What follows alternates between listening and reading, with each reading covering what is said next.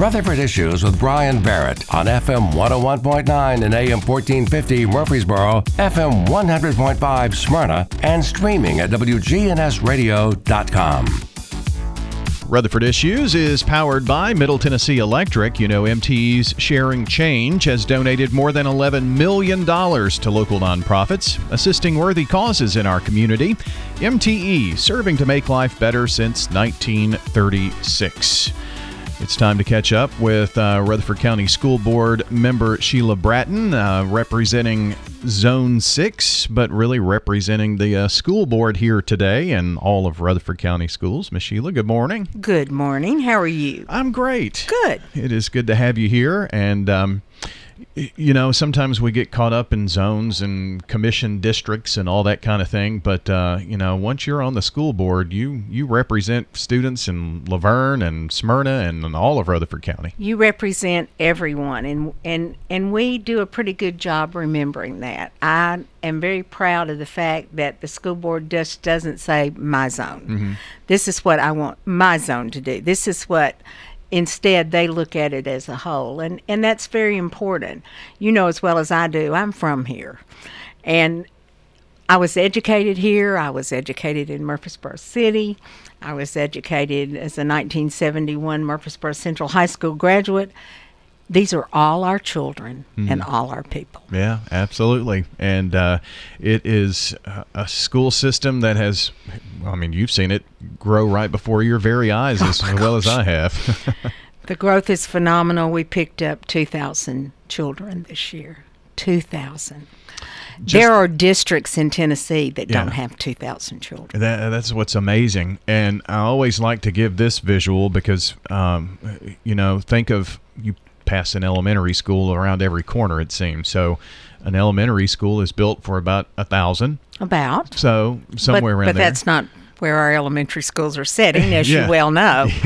Yeah. But, you know, so that would be 2 new elementary schools a year to hold those students, is my point. Absolutely. Yeah. You know, almost one comprehensive high school. Mm-hmm. We are looking at building our comprehensive high schools, or trying to get our high schools and keep them at 2,500.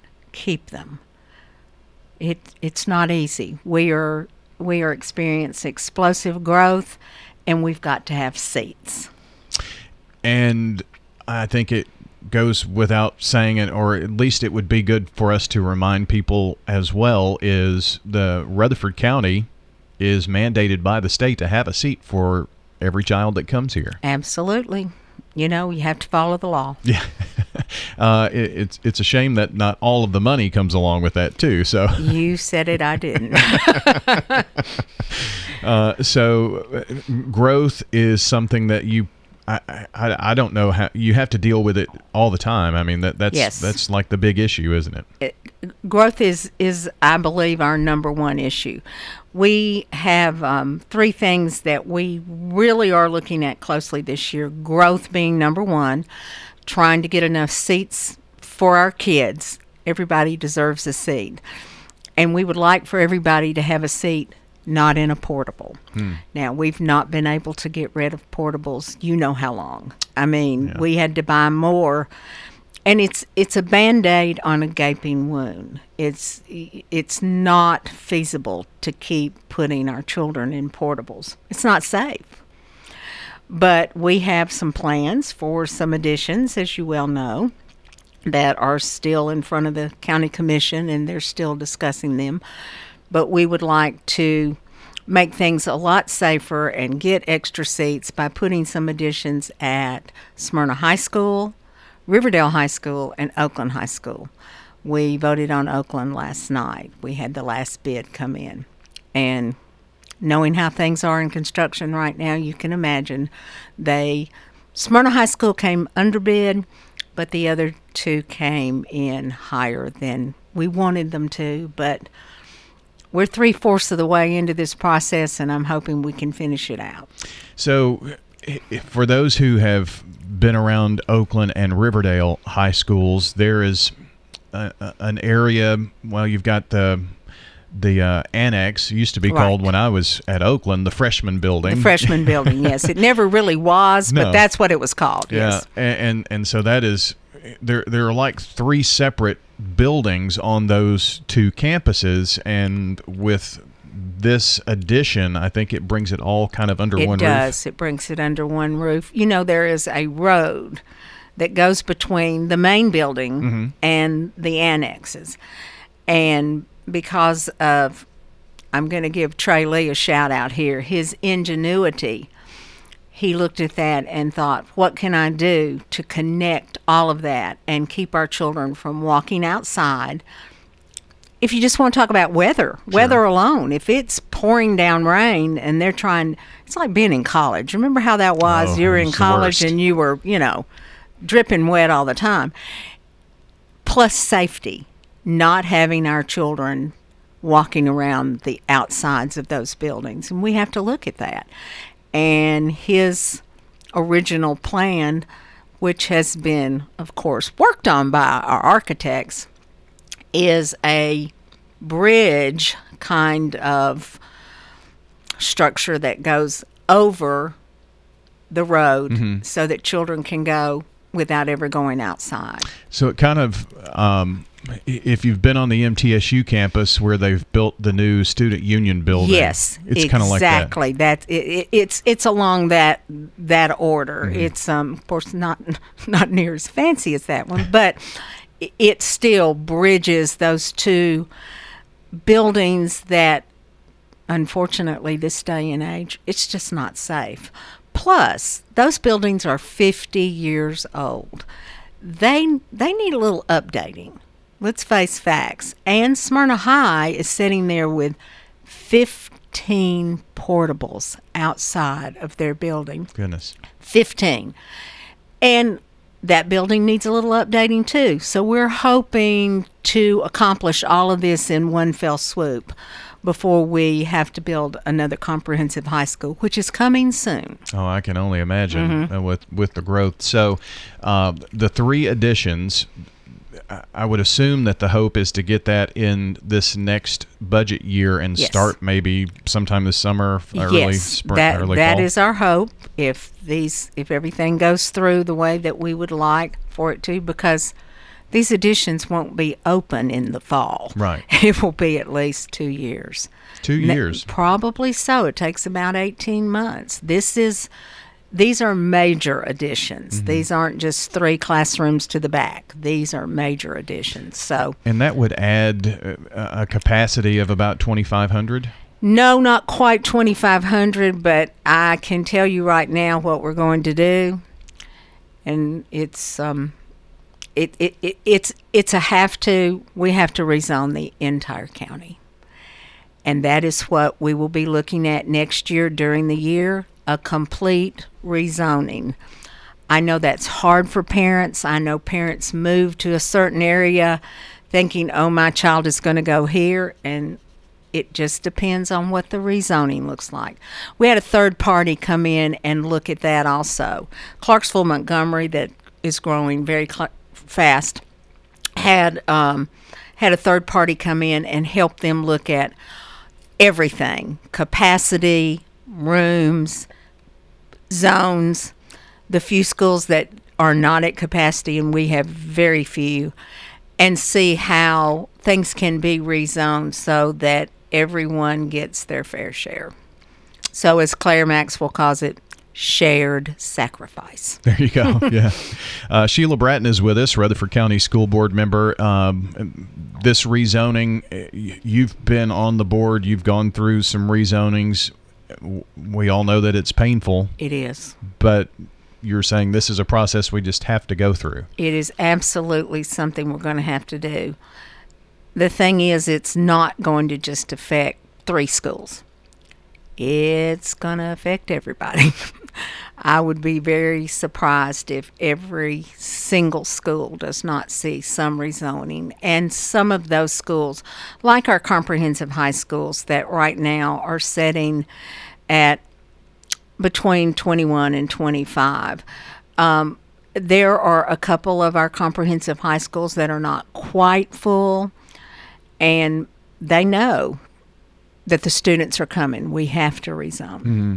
And so you're talking about a few hundred students here and there to get all of the high schools at about the same enrollment. Yes. But we're adding 2,000 students a year, or we did this year. And so, it's like a moving target. It is. It is completely a moving target, and we try to stay ahead of it, but you can't do that in Rutherford. You cannot stay ahead of it. If we could get those 3 additions, which I'm sincerely hoping that we do, and we bought property last night.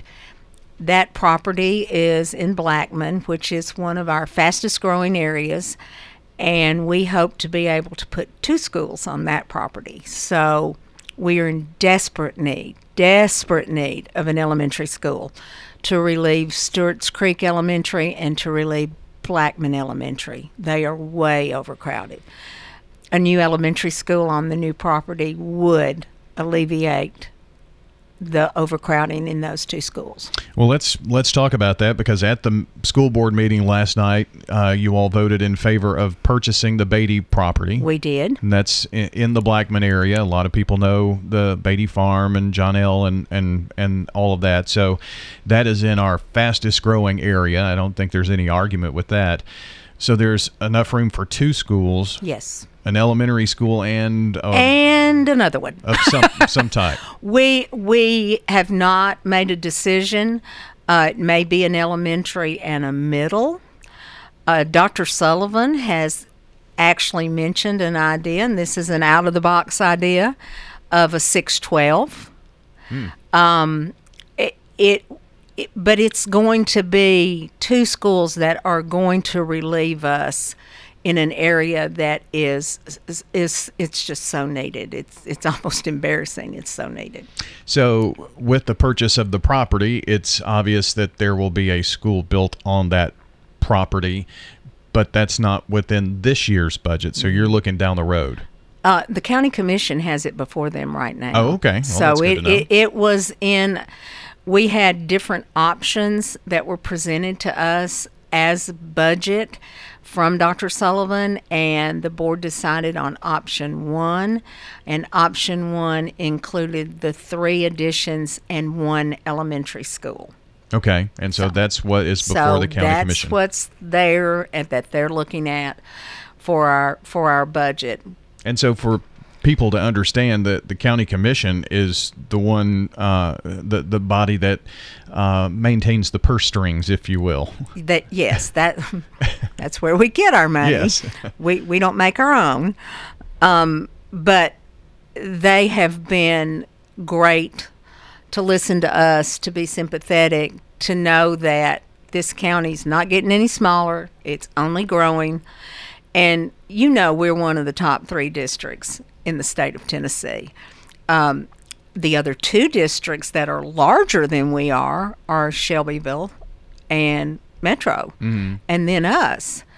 And we maintain a level 5 rating as a top district. So not only do we want places for our kids to sit, we want places for our kids to continue learning. Well, and that's why we're adding 2,000 students a year. It's exactly why we're adding 2,000 students, because people know. They know what a great school system this is, and they know how hard we work to keep it that way. There's so many things to get into, and our time's running short, but I did want to make sure that we talked about looking at a salary schedule, and this is pretty important to Dr. Sullivan, and I think he's made that known to the school board, hasn't he? He has. Dr. Sullivan, the board actually had voted for another third-party vendor to come in and study our salary schedule and compare it to surrounding areas. Are we paying as well as Metro? No, we are not. We'll never pay as well as Metro. They pay beautifully, but can we get in the ballpark? And that's what we've been doing, and we've been looking at both certified and classified. We don't pay our classified people enough, but we're going to. So this is, I guess, a schedule that what is the hope once you get through this process? What should certified and classified employees get? Well, or think?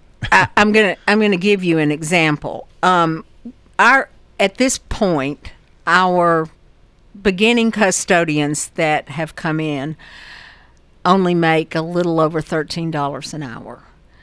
That's not a livable wage. Custodians are an essential part of any educational building. Everyone knows that. They do everything from cleaning up little Johnny's puke to taking care of the bathrooms for the kids, everything.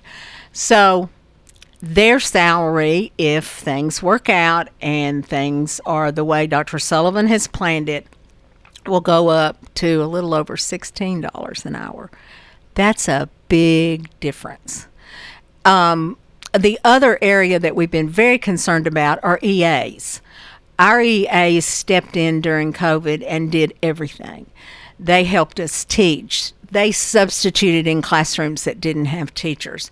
They have been invaluable, and we want to make sure that we understand how very important they are. So EA salaries is another thing we looked at. But we've looked at everything. Cafeteria workers, EAs, custodians, every single certified and classified position is being examined. So is there a hope to present this and have this part of the upcoming year's budget? Oh, absolutely. Okay. Absolutely. Dr. Sullivan will be making a huge presentation to us on April the 20th. If you want to tune in, he's shown us a little bit of this, but they're still fooling with the numbers, making sure that those numbers are good. You know, we have TISA funding coming in, and that's coming from the state, and we want to use TISA funding as much as possible to bring our salaries in line with surrounding counties. And that's all very important. We know that every business is, experiencing a shortage, and I know Rutherford County Schools, there's a shortage of custodians and EAs and all of that, and so hopefully this will help bring that up to a level where these are more enticing jobs. I think it's going to make a difference. Another thing on this salary schedule that I'm so proud of is that Dr. Sullivan has looked at those people who stay with us.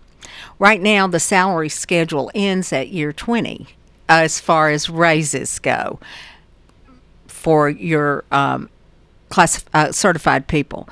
He has put in raises every year for 21, 22, 23, 24, and 25. People need to be rewarded for staying with us. Loyalty means a lot. Sure. Expertise, knowledge. We need to let those people know how much we appreciate them sticking by us all this time. Very interesting conversation, Ms. Shelia. Thanks for stopping in. It's always fun. Thank you. Call me anytime. Will do. That's Shelia Bratton joining us today here on Rutherford Issues.